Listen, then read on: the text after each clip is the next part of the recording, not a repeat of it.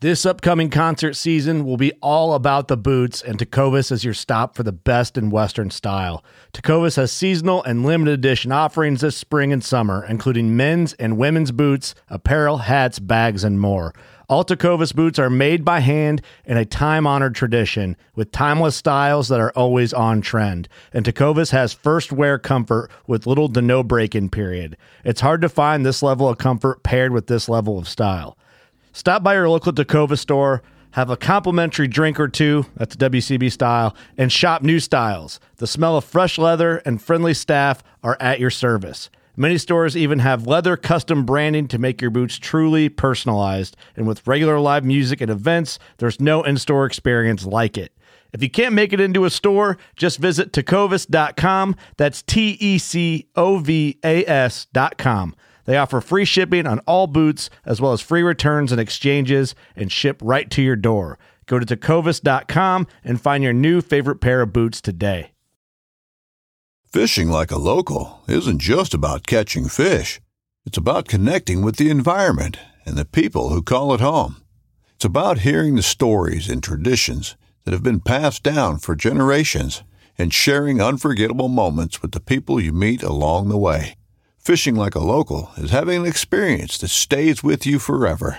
And with Fishing Booker, you can experience it too, no matter where you are. Discover your next adventure on Fishing Booker. Oh, you got her, dude. She's down. Let's go. Dude, I just shot a deer of a lifetime. Freaking smoked him. One with nature, and if you're a believer, one with God. Definitely gets your heart pumping.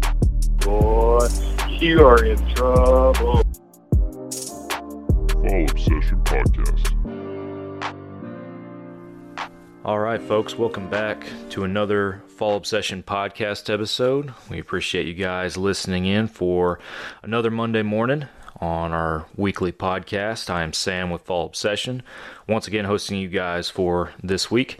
If you're a new listener, thank you for tuning in. Be sure you hit follow and subscribe because, as I've mentioned, we do come out with these every single Monday morning. So a lot of good content here on our podcast pages for you guys to tune in and listen to. This week we are continuing the kind of general summer theme that we've started and that I mentioned last week in my conversation with pro staffer Kurt Eckelberry about kind of preseason prep, getting our properties and everything geared up for fall hunting seasons. So that's kind of our theme of discussion for these next few podcasts. Had a great discussion with Kurt last week in episode 69 about what he's doing on his places in Ohio and West Virginia. So if you haven't checked those out, go back and give that one a listen. This week, I am with our own Fall Obsession marketing manager, Drew Tordick, who is from the kind of northern Midwestern region up there in the Minnesota area. And we're going to be kind of, like I said, continuing that topic. So, Drew, thanks for joining us, man. Hey, Sam. Great to be with you again. Yeah, always a good time. And real quick for our listeners, if you are a new listener, Drew has been on our podcast before, and Drew has a lot of more of a background in some backcountry hunting and experiences that some of the rest of us don't have, a lot of do-it-yourself stuff. Early on when we started our podcast last year, Drew joined us for a couple of episodes, episode 16 and episode 20, to talk about some of his previous Montana elk hunting backcountry experiences, and then followed that up in episode 20 with talking about some of his gear that he uses. I believe those conversations were centered more around his 2019 season. And then he came back again in episode 42 to kind of cover some of the same bases in regards to what went on in 2020. So if you're into backcountry hunting, do-it-yourself stuff, or just elk hunting in general, mule deer hunting, any of that more western rugged type hunting, I encourage you guys to go listen to those episodes. They're some of our more popular ones, and rightfully so. But this week we are switching gears to the home front, and we're going to talk about some food plots and some other stuff that Drew's got going on. So with that, I'm going to kind of hand it over to Drew, and we're going to dive into our conversation, kind of kicking it off with the food plot topic. So, all right. So I guess a good place to start is talk about kind of location. Yeah. I live in the metro in Minnesota, so just outside of Minneapolis. But I've got some family hunting land that is a little bit west of us, out by a town called Alexandria, Minnesota. It's some land that's been in my family for a long time. Some family farmland. My family's been farming it for years. This year we actually, I guess it was last fall, started the transition of turning a couple of fields from tillable into CRP, which is continually restored prairie. It's a program that they've got to basically rest some tillable farm fields and turn them back into more natural habitat. So that's something that we're doing on, I want to say it's 85 acres. And of that, we're able to plant some food plots in that as well. So we've got 2 separate 1 acre food plots that we have in there. So the CRP transition, more of a federal program. How did you guys get connected and set up to do something like that? Was there a process y'all had to go through, or and I'm asking not only for our listeners' sake but for my own, because I'm not very educated myself on how the whole CRP process works, because down here in Texas it's not something that's super common, I'd say. Sure. So I was actually wrong on CRP. It's actually it's Conservation Reserve Program. It's a program from USDA, so it's a program for farmers, in which they're paid to take that land out of production. In that process, my family worked with a sort of outside consultant, somebody who specializes in that transition process, and they came in and planted some stuff for us last fall. I guess it was late summer, but by the fall there was some stuff up, and we could see some results. But the difference between last fall and this spring is it's absolutely incredible out there. We're talking last fall, the grasses were not even knee high and really sparse, and I was kind of doubting the results we were going to see from it. But this spring, everything was up, and I mean, we're talking some of that grass is head high already, and I'm 6 feet tall. So some pretty good results out there after just a few, I guess, short of a year, but probably 8 months. So what kind of wildlife changes have you seen with that? It's amazing the difference between the amount of wildlife that I saw out there in just a couple visits that I've made out there versus all the years that I've spent out there in the past. When we had it as sort of that monoculture, either soybeans or corn or even ryegrass, just the difference that we're seeing now with all the different species of grasses and everything else, sedges and everything else that we have in that CRP land, that, I'm seeing turkeys and tons of this year's pheasants. I'm really excited about this fall's pheasant hunt. Signs of a lot of deer in there. I haven't seen a lot personally, but I know my cousin in the area who keeps an eye on it for us says he's seeing deer in there all the time. This spring, he said the most he counted at one time was 20 plus deer in the field at once. So, we're getting really good results. Seeing a lot of really good sign from it, and it's kind of got us all excited for this fall. Yeah, absolutely. I imagine it would. So you mentioned you're still getting a couple of food plots going on out there. What are you guys putting in the ground and running for your food plot setups? Sure. So we are running 2 roughly 1 acre food plots. We tilled them up and broadcast planted, sort of a mix of different stuff based on sort of different hunting seasons that we have here. So we planted some of our food plots. Part of it has that early season food source. So we got some clover, some alfalfa, some fescue, even some buckwheat and some rye. And that stuff is all planted really close to our transition zone, right along those wood edges, sort of within bow range. So that's our early season plan. Get those deer right in there close to bow range. And then we've got, some later season stuff even some of that buckwheat and still that rye into some of the brassicas, turnips, radish, and even some of the corn that we planted, which would be really good for us in the late season. And for us, late season, I guess I'm talking about gun season here in Minnesota, and that is first weekend in November for us always, which is, right in the middle of the rut for us. So it's really a great time to be here, but the deer are going to be a little bit further away, a little bit further shots. And that's okay just because we've got that extra reach with the guns. Gotcha. Good deal. So what was your timing for kind of more specifically for planning some of this stuff, and has the weather cooperated? Has it not cooperated? How has all that played out for you when you're talking about, your early season, your late season crops and all that kind of stuff? Traditionally here in Minnesota, sort of common practice is to sort of plant a lot of that stuff right away as the snow is melting. We call it frost seeding. So you're basically planting stuff right as that frost thaw cycle finishes for the spring. We didn't get out there in time to get that done. We were delayed for a few different reasons. One of them actually was weather. We were getting a lot of rain this spring. The fields were really just too soft to even get into with the tractors and till them up and work them up.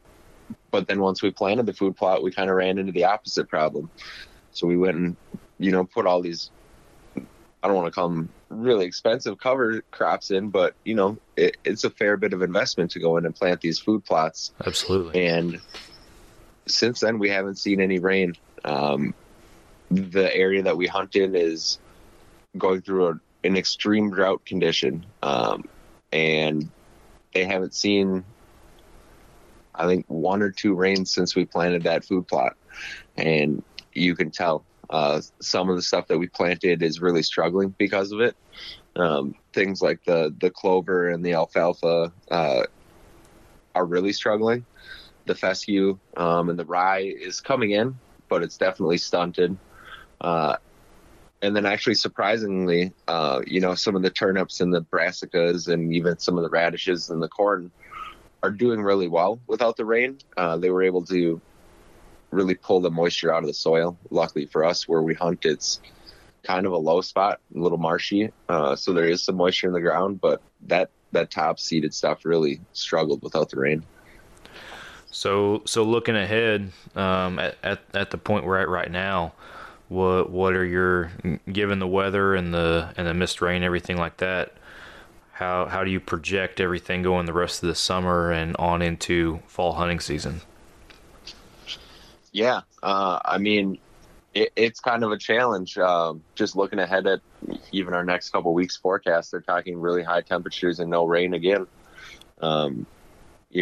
Before we started, I was curious, so I pulled up some of the weather from it. And, in the last 30 days where we hunt, we have under an inch of rain in the last 30 days, less than 4 inches in the last 60. And then again, less than 4 in the last 90. So you can really tell that first 30 days that we planted it, we didn't get any rain at all. So that really stunted everything. I've got some hopes still holding that we're going to get some rain before the end of the season, and we'll have some real young growth on that clover. That seed can sit there dormant for a long time before it really germinates. I'm really hopeful for that later season hunt just because of, the success of the brassicas and the turnips and some of the other stuff, the corn that we're seeing, should really have some nice food on the ground when they start to pull those agricultural crops out around us. And that's really one of the thing that concentrates deer where we're at. So when we're talking about food plots, because for those who might not run food plots as often or are less familiar, I know a lot of people might look at them as more of just a different way to attract the wildlife, if you will, and not to say that that's wrong, but like down here in Texas, baiting is legal in a little bit more laid back sense. Like we run feeders and other stuff down here to that point. I know in other places that's not allowed, so food plots are another alternative, but food plots also have just a different kind of impact on local wildlife.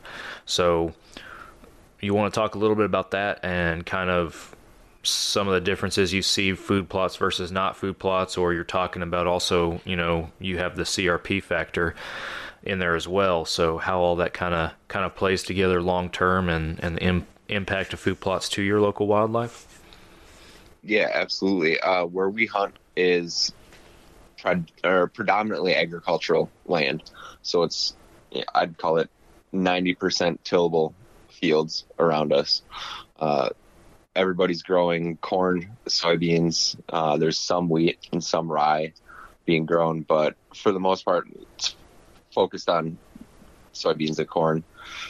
So that stuff will get pulled out usually in a good year before our gun season starts. And when that happens, there's not a lot of food left. It goes from sort of this food heavy environment where the deer can find food everywhere to sort of environment where they're really searching to find leftover stuff from the agricultural fields or, whatever else it is, some browse that they're looking for. But their selection for food really gets limited in those times. So our thought behind that CRP land is really having that 85 acres of central home corridor that the deer can travel throughout the year, accessing that ag land, but also sort of have as their home sort of comfort zone, sort of really like a home base, I guess, for an easier way to explain it, a place for them to really feel comfortable and really spend a lot more time on our land, get them comfortable there. I guess the idea being that when that agricultural land gets harvested around us, that these deer sort of retreat back into that CRP safe zone that they know. Good deal. So how about your neighbors? Because you're doing a lot of work and you're putting effort, you're investing, as you mentioned, into your land and your wildlife. How does that relationship work with your neighbors? Are they hurting you? Are they helping you? Does their hunting pressure make it difficult for you to quote unquote manage your own? I say wildlife, but specifically your deer population and stuff like that. Yeah, it has a huge impact for us. Even in the last five years or so, the number of stands that I can see from where I sit in the morning has really, really increased. There's times now where I'm sitting in the morning and I can look around and see 5, 6, 7 other people out hunting just in my line of sight, which is a pretty big change from the way it used to be. When I first started hunting, we primarily were doing a lot of deer drives. And so we'd stand around, or we'd call it standing. So we'd go find a spot to sit basically on the back of the truck and, sit for a couple hours in the morning, and somebody maybe shoot a deer or maybe not. And we've really transitioned into, hunting those food plots, really working on the transition zones, the funnels, sort of the real corridors in the property. We've got stands there. And, as a result, these people who neighboring properties would in the past traditionally just wait for us to walk through our property and push the deer to them. And, everybody would shoot some deer and it was a good time. But now that we've transitioned out of doing deer drives, the people around us are having to resort to sitting in the stand all day as well. So just, seeing people around, there's a lot of hunting pressure around us. And, what can we do to get in there early, not spook the deer out to the neighbors, and, stay comfortable all day, which I guess for us, the solution to that during the cold was to build some enclosed blinds. So the new blinds that we put up this year, we've got some video on that on our off-season series. We were able to put up 3 fully enclosed blinds last year. And, it was a lot of fun hunting out of those last fall. It really is a nice thing to be able to get inside, close the windows, and turn the heat on. Absolutely. Yeah, that's definitely something that we covet down here in Texas too, because despite despite everybody looking at Texas as, flat and hot and dusty, however you want to talk about it, Wild West, it gets pretty cold in the wintertime too. We don't have the extreme temps like Minnesota possibly, but comfort is definitely something that comes into play when you're hunting in December. So yeah, and you know what, I will tell you, I was a little skeptical at first. I really do enjoy getting out in sort of that traditional bow stand where you're really out exposed to the elements, more or less just sitting at the top of a ladder. It was one of my favorite ways to hunt, and I was really concerned that putting myself in an enclosed blind was really going to limit that connection and that sort of ability to be a good hunter. But it's actually improved it. If anything, it's given me that extra time to be out there, and you can get away with a lot more movement in those fully enclosed blinds than you ever could on the top of a ladder stand. Yeah, absolutely. No, there is something to be said, like you mentioned, hunting in that more traditional sense, more of the old school mentality and everything, and not to take anything away from that. But there's so many tools in a variety of different forms and fashions now available to the hunting community that can make our life so much easier. And I say easier, but it also gives us the opportunity to do more and to be better. You're talking about being able to sit in a stand for longer, and I know to go even farther with that, we have cellular cameras now that allow us to do basically more frequent and more real-time updates, if you will, on what's happening on our places. Or I know we just published an article on our website about e-scouting, and how that's becoming easier thanks to companies like onX or HuntStand or even just Google Earth or stuff like that. So many modern tools that are available to us now as hunters that in my opinion, there's no shame in taking advantage of, especially as talking about like the e-scouting, especially if you're doing Western hunting like you're accustomed to doing regularly. So yeah, the e-scouting is a huge tool for me. Even talking about planting these food plots and our discussion about the neighbors, that virtual scouting is a good way to see, are your neighbors putting food plots in? If they are, where are they at? What are the new potential transition zones or travel corridors that creates? And yeah, you're absolutely right about Western hunting. It's a tool that you almost can't go without. To me, onX, when I'm out West, is, I'd say, as important as having a gun with you. And that just comes down to being legal, staying off of private property and staying on the public. Yeah. And kind of building on that topic of, what your neighbors are doing and being able to look in, with onX and tools like that and see kind of what their properties look like. And then also going off of you talking about being able to see your neighbors sometimes when they're hunting and the limits that hunting close to each other and those tight property lines and everything creates. How does that affect your stand placement? And let's dive into that a little bit, because you're also talking about, those transitions from early season bow hunting to later season rifle hunting and everything. How do your stand setups vary, and what's your thought process when it goes to putting a tree stand or a tower stand or whatever you might be running out there? Yeah, so we use a combination of tripod stands, tower stands, still have a couple ladder stands up, and then one of my favorite tools during bow season is actually my climbing stand. That one really allows me the flexibility to get in close to some of those trails and travel corridors that we don't really hunt or have to hunt as closely during the rifle season.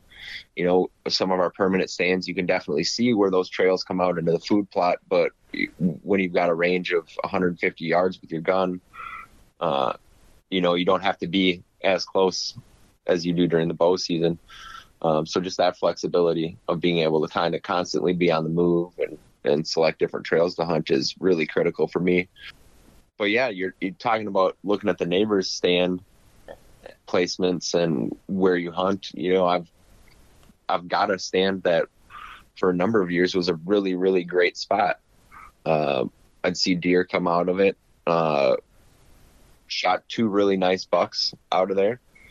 But then, the last 3 years it's been really quiet. And, looking at that travel corridor and looking at the wind patterns, it's pretty easy to see now with all these extra stands in there how, the wrong wind, or in my case, a south wind, can really cut that travel corridor off. With these new stands that are probably 100 yards south of that travel corridor, blowing that human scent in there really impacts those deer and really limits their movement sometimes. Do your stand locations, do they physically change from season to season, like late season to, or early season to late season, or is everything established before the year starts? And I ask that because I do know some guys that, they might be just limited on the number of stands they physically have, and they actually have to have a transition point mid-season. So that's why I ask. Yeah. So our tower stands don't move. Those are permanently fixed. We've got those in some good locations to be able to see not only the bedding areas, but also those food plots in the CRP land. The towers or the ladder stands, we will occasionally move them based on sort of growth patterns in our bedding areas. And a big one for us, just because of the sort of low land that we hunt, is actually flooding. So there are times where, certain stand locations would be good, except for the fact that the deer would have to cross through 2 to 3 feet of water, and it's just not going to happen. So there's times where we'll relocate a stand because of that. But no, overall, I think just the way the land is situated for us, we've got some pretty established funnels and pretty established travel corridors that don't really change from year to year.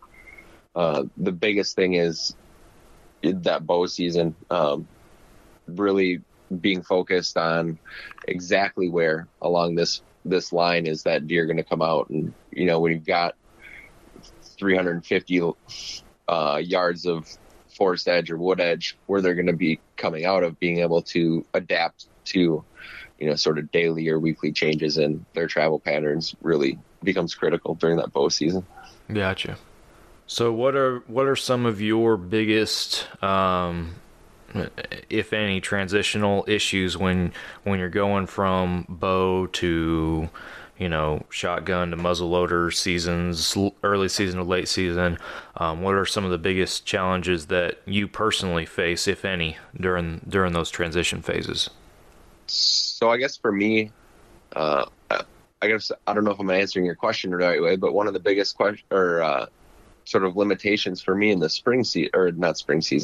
the early bow season, really is not wanting to disrupt that deer behavior, not wanting to scare them out of the area.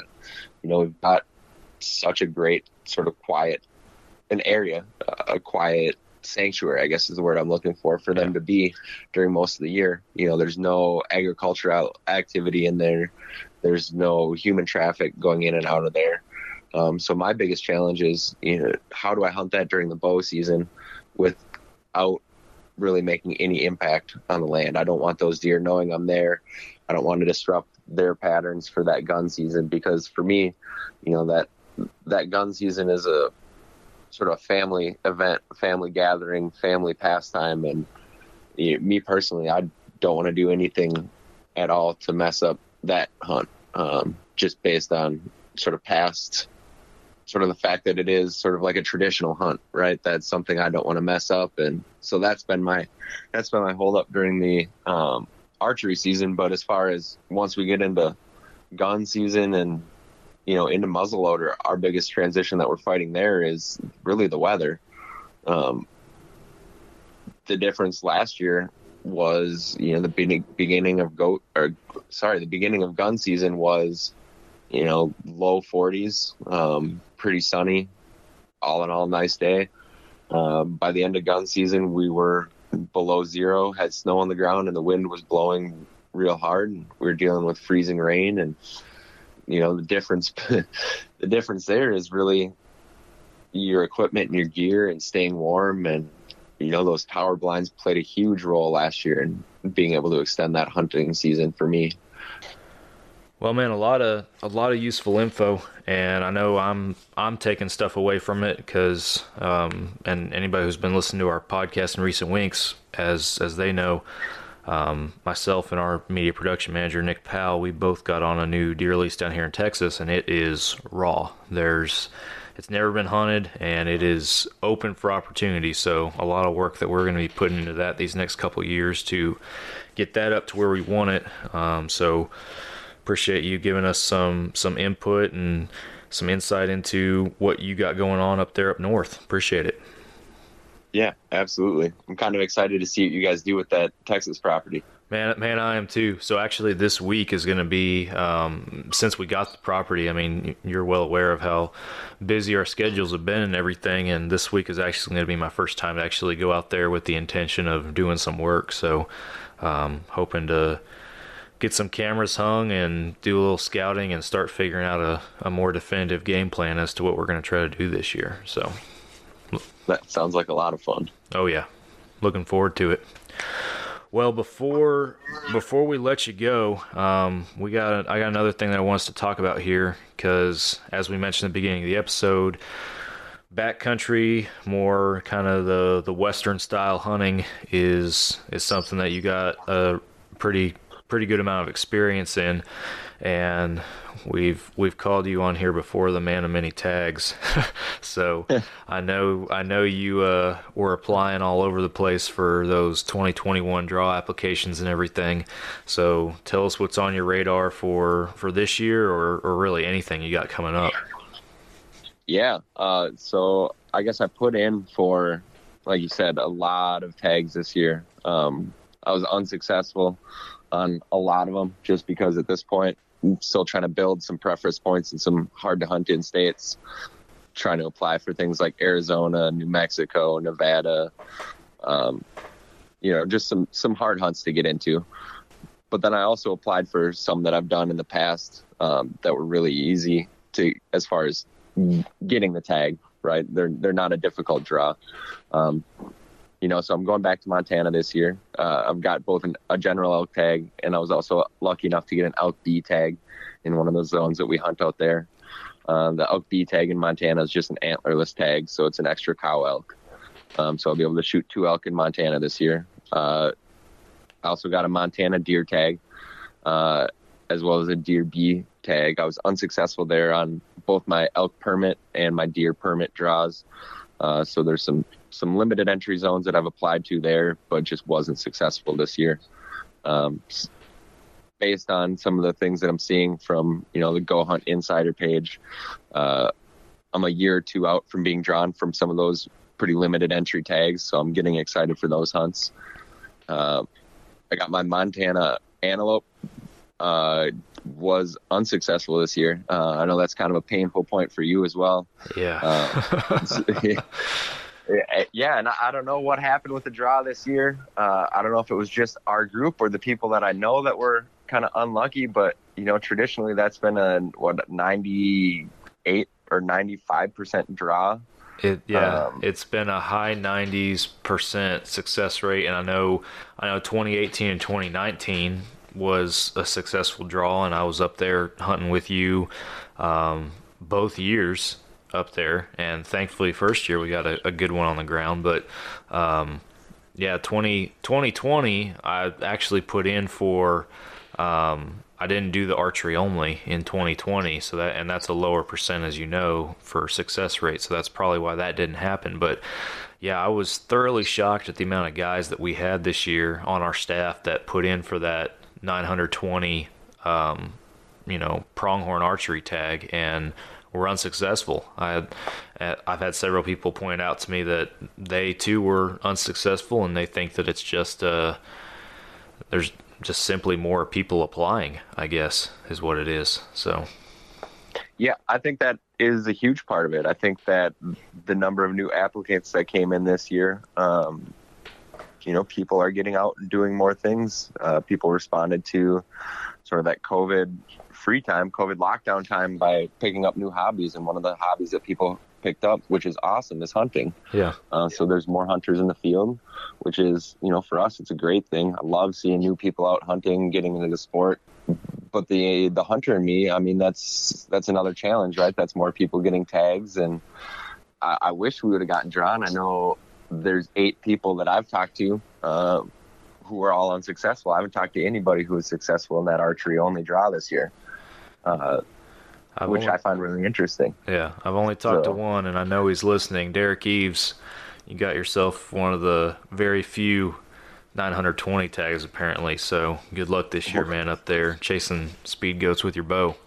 Hope to see a big one down. Congratulations on that. Yeah. Yeah, it used to be something that wasn't that difficult, it seemed like, and now we're congratulating people for getting that tag. So, but well, that's cool, man. At least you got those other opportunities to hunt Montana. So it's I've only hunted pronghorn up there, as you know, but I've thoroughly enjoyed it. I know it's a great place to go and just a great experience in the first place. So. Yeah, I love hunting out there. Just the number of opportunities and the amount of free land. It's a place you can go, and I think you could hunt a real long time out there and never get bored of finding new places to hunt. Yeah. So what else you got? Oh man, so also doing a lot of hunting this year in Minnesota. It's something that in the past I've had varying amounts that I've hunted in the state. Before I started hunting out west, I hunted almost exclusively the metro hunt, Minnesota deer, some Minnesota waterfowl, doing all that stuff again this year, and I'm going to try and put a lot more focus into it. They really expanded our metro zone. We're dealing with a CWD outbreak here that's just south of the metro, and because of that, it's sort of any deer you see you can take kind of hunt. And so there's going to be a lot of hunting opportunities this fall. Additionally, this year, one of the things that passed at a federal level, which really opened up a lot of hunting area here, is there were some changes to the National Wildlife Refuge program. And based on some initiatives at a federal level, they opened up a ton of opportunities. And this isn't just Minnesota, this is nationwide. They opened a ton of opportunities for big game hunting, small game hunting, waterfowl hunting, you name it. There are tons of new opportunities. So for us in the metro, that's opened up a lot of areas that you used to not be able to hunt. And so I'm excited to hunt some new areas and check them out. I've been down doing a little bit of scouting. Excited to see those. So, I guess I'm kind of encouraging everybody else, go check that out and see if you can't find yourself a little bit of new hunting land nearby. Yeah, absolutely. Yeah, I guess Minnesota, the other thing I'm looking forward to is we're going to do a bunch of waterfowl hunting this fall. Do some pit hunting up in Fergus Falls with some guys up there that do an awesome job. Go out with a group out there, Pit Properties, LLC. They're the guys in Fergus that you want to call. They've got, heated underground pits where they're serving you breakfast in the morning. They've got the big screen TVs in there to hang out and watch TV until the geese are flying. That's one of my favorite hunts of the year. It's something I try and do at least a couple days out of the year. Generally late season is just phenomenal. Once sort of the skim water and the smaller ponds around there start to freeze up, that's when it really gets good. Awesome. And then, Andy Meeks and I will be going to North Dakota hunting Canada geese up there on his family land. We like to hit that early season hunt up there. That starts early August, so that's kind of our kickoff to fall generally. It's one of the first hunts that really opens up for us. And, other than that, I've got some other interesting things that are outside of the normal that I'm thinking about doing. Picked up a couple of interesting tags as well. And yeah, I'm kind of excited about those. Awesome.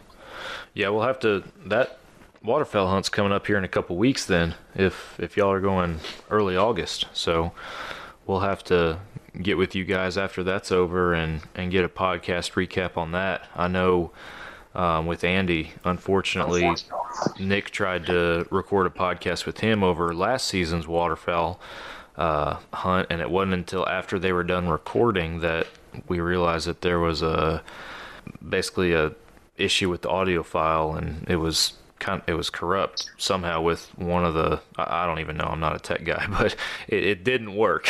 So we had to unfortunately trash that one, and we've been wanting to redo it and haven't had the opportunity to. So after that hunt, we'll have to get you both back on here. But yeah, you know what? We should probably even drag in Mason, because that kid is becoming one heck of a waterfowler. I'll tell you that. Absolutely, that'd be awesome. So you mentioned a couple other abnormal things on your radar. You care to elaborate, or are they going to be tip-top secret? Oh man, I'm willing to talk about a couple of them. Yeah, I'm pretty excited about them. So, we partnered up in the past with the Houston Safari Club, and also Safari Club International. Those guys are a great organization, and they put on some charity auctions and some charity hunts, go up for auction there. Yeah. And I was able to pick up a couple of really interesting hunts. One of them that I'm really, really excited for is the Kentucky Commissioner's Tag. So what that is that's a whitetail tag, in the state of Kentucky. And I'm sorry if I'm wrong on any of these. I haven't hunted there yet, but just reading the rules that I have so far, you're allowed that 1 buck per year. This Commissioner's Tag allows you to shoot 2 bucks for the year. So, being an out-of-state hunter and, putting that investment in getting somewhere to hunt, being able to shoot a second deer is kind of a cool deal. Yeah. So I'm really excited about that one. Both for the ability to shoot 2 bucks, but also, being able to hunt somewhere new for me is always kind of exciting. One that I was supposed to have already gone out on, and you can probably fill in some people on this a little bit more, but, I was supposed to be coming down to Texas this spring to hunt axis deer at a place called Joshua Creek Ranch. There's supposed to be, the best spot or the premier spot to go for some free range axis deer in Texas. Unfortunately, I guess you guys had a real cold winter last winter, and that cold snap that we had, where it was a week of real cold temperatures, really hurt their axis deer herd. And they were forced to delay hunts. Yeah, there's been several, just all over, not just hunting related, but anything that has to do with, some outfitters and ranches, wildlife areas, and then other more agricultural establishments, like with, some farmers with early season crops, or, tree farmers, stuff like that, where they've had to, I've talked to several who have had to, basically had to deal with a drastic impact due to a very difficult week that we had back up in February. And if y'all are close to Texas or know anything about it, I'm sure y'all have heard, but we had a week with temperatures in the teens and single digits below zero, which is unheard of for Texas, and our infrastructure was nowhere near equipped for it. A lot of places didn't have power. I know my house didn't have power. I had to move my family to another relative's place for that week who did. And then being a firefighter, I was stuck at work for most of the week too, during all that snow or ice apocalypse, as we call it down here. But yeah, I remember I think it was either the first or the second day we were riding around the rig, and the thermometer on the ladder truck said, I think -11 is what it said, that at the beginning of all that. So it was insanely cold for down here in Texas. So a lot of long lasting effects from that, and that's the long way of elaborating on it and saying that Drew is correct. There's some outfitters with quote unquote exotics on their place, like the axis deer or black buck or whatnot, that have had to delay hunts just due to the impact it's had on their wildlife populations and everything. So, and it sucks for, like, and I'm sure you're disappointed too, Drew, that you got to wait another year for that hunt. But at the same time, while we are hunters, we're also very conservation minded, and the last thing that we want to do is continue to stress an already lean wildlife population of any kind. So with hunting goes hand in hand with conservation and managing your wildlife populations, and saying no when you don't necessarily want to, whether it's on a greater scale like this with an access to your population, or even if it's just letting a 3.5-year-old buck walk. It all goes hand in hand together. So yeah, exactly. And like you said, it's really giving the herd an extra year to sort of rebound and come back. The guys at Joshua Creek have been awesome as far as communicating and letting me know why this hunt is getting delayed. They even offered to let me come down this fall once the herd had some time to recover a little bit. They were real accommodating, but at the end it just in our discussions it came out that the best option for everybody and for the herd was just to wait until next year to come down. So it's a hunt I've been waiting to do for years, and so one more year won't hurt. It's just, man, I can't wait for that to come. Man, it'll be a good time for sure. And also, to build on that comment about waiting, instead of going in the fall, in my opinion, Axis you can hunt year round, but the springtime, from everything that I've seen and observed, the springtime is the best time probably down here to hunt those suckers. So, and maybe even have a chance to shoot one in velvet. I know we've got some guys that have done that before in the springtime, so it'd be pretty cool. Yeah, that sounds like a lot of fun. The only other thing that I've been talking about, I got a real good friend, Cody, and he's been talking to one of his old college buddies. Cody went with me on my elk hunt last year, and he'll be joining me on my elk hunt this year. And his old college buddy happens to guide for caribou hunting up in Alaska. He's up in the Arctic Circle, and we're going to connect with him and try and get a Arctic caribou hunt booked. Man, you are speaking my language now. Yep. I've said multiple times on this podcast that my bucket list hunt is a caribou. So, well, it sounds like you might have to come with. Well, yeah, I'll have to start saving my quarters and my pocket change, see if I can scrape it together. So, yeah. Well, man, I appreciate you coming on this week and join us for another podcast episode. They're few and far between. We need to have you on here more often, but appreciate you, one, giving us a lot of insight into your food plots and kind of your property management, and like we said, that preparing for those fall hunting seasons topic, and then capping it off with what we're looking forward to here in your world with this upcoming season. So thanks for joining.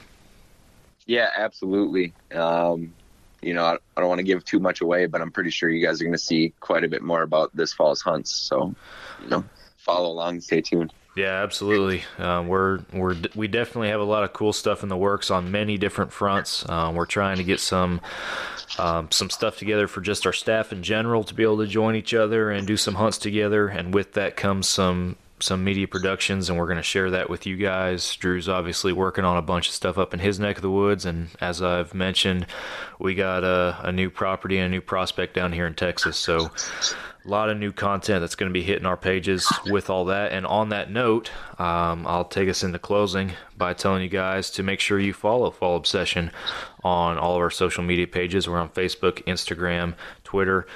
You can also, we ask you guys to please subscribe to our YouTube, because a lot of this content we're talking about is, our intent is to bring it out in video form, and that's obviously going to come to our YouTube channel. So be sure that you subscribe over there. We're also on, and this is the first time I've mentioned it on the podcast, but we're also on another social platform. It's called Go Wild. It is a social media app basically designed specifically for hunters and outdoorsmen, and we got a profile on there, and we try to post just about the same as we do everywhere else on that app these days. So be sure that if you haven't created a profile, you should start by doing that, but then once you do, find Fall Obsession and go follow us.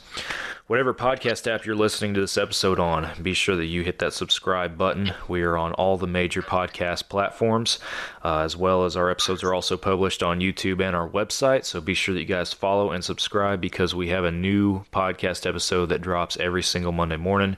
We do our best to keep quality educational content coming to you guys on a weekly basis, and this is one of the ways that we do that. So a lot of good content and more episodes to come in the near future. So subscribe, make sure your notifications are turned on. fallobsession.com, that's our website, that's the hub, that's where all of our content can be found. We have a lot of different videos on there, educational, some video series. We got some gear reviews, wild game recipes, and then we also have a page on there. Like I said, our podcast episodes are on there, and on that podcast page, you guys can fill out a form if you want to give us some feedback. We accept just general feedback, or if you got topic suggestions, guest suggestions, or questions that you want to ask, you can throw them to us on there. So, Drew, appreciate your time, man. Thanks for coming on this week. Sam, it's always fun joining you. Absolutely. Same here. All right, guys. Thank you all for listening. We'll catch you guys again next Monday for an all-new Fall Obsession podcast episode.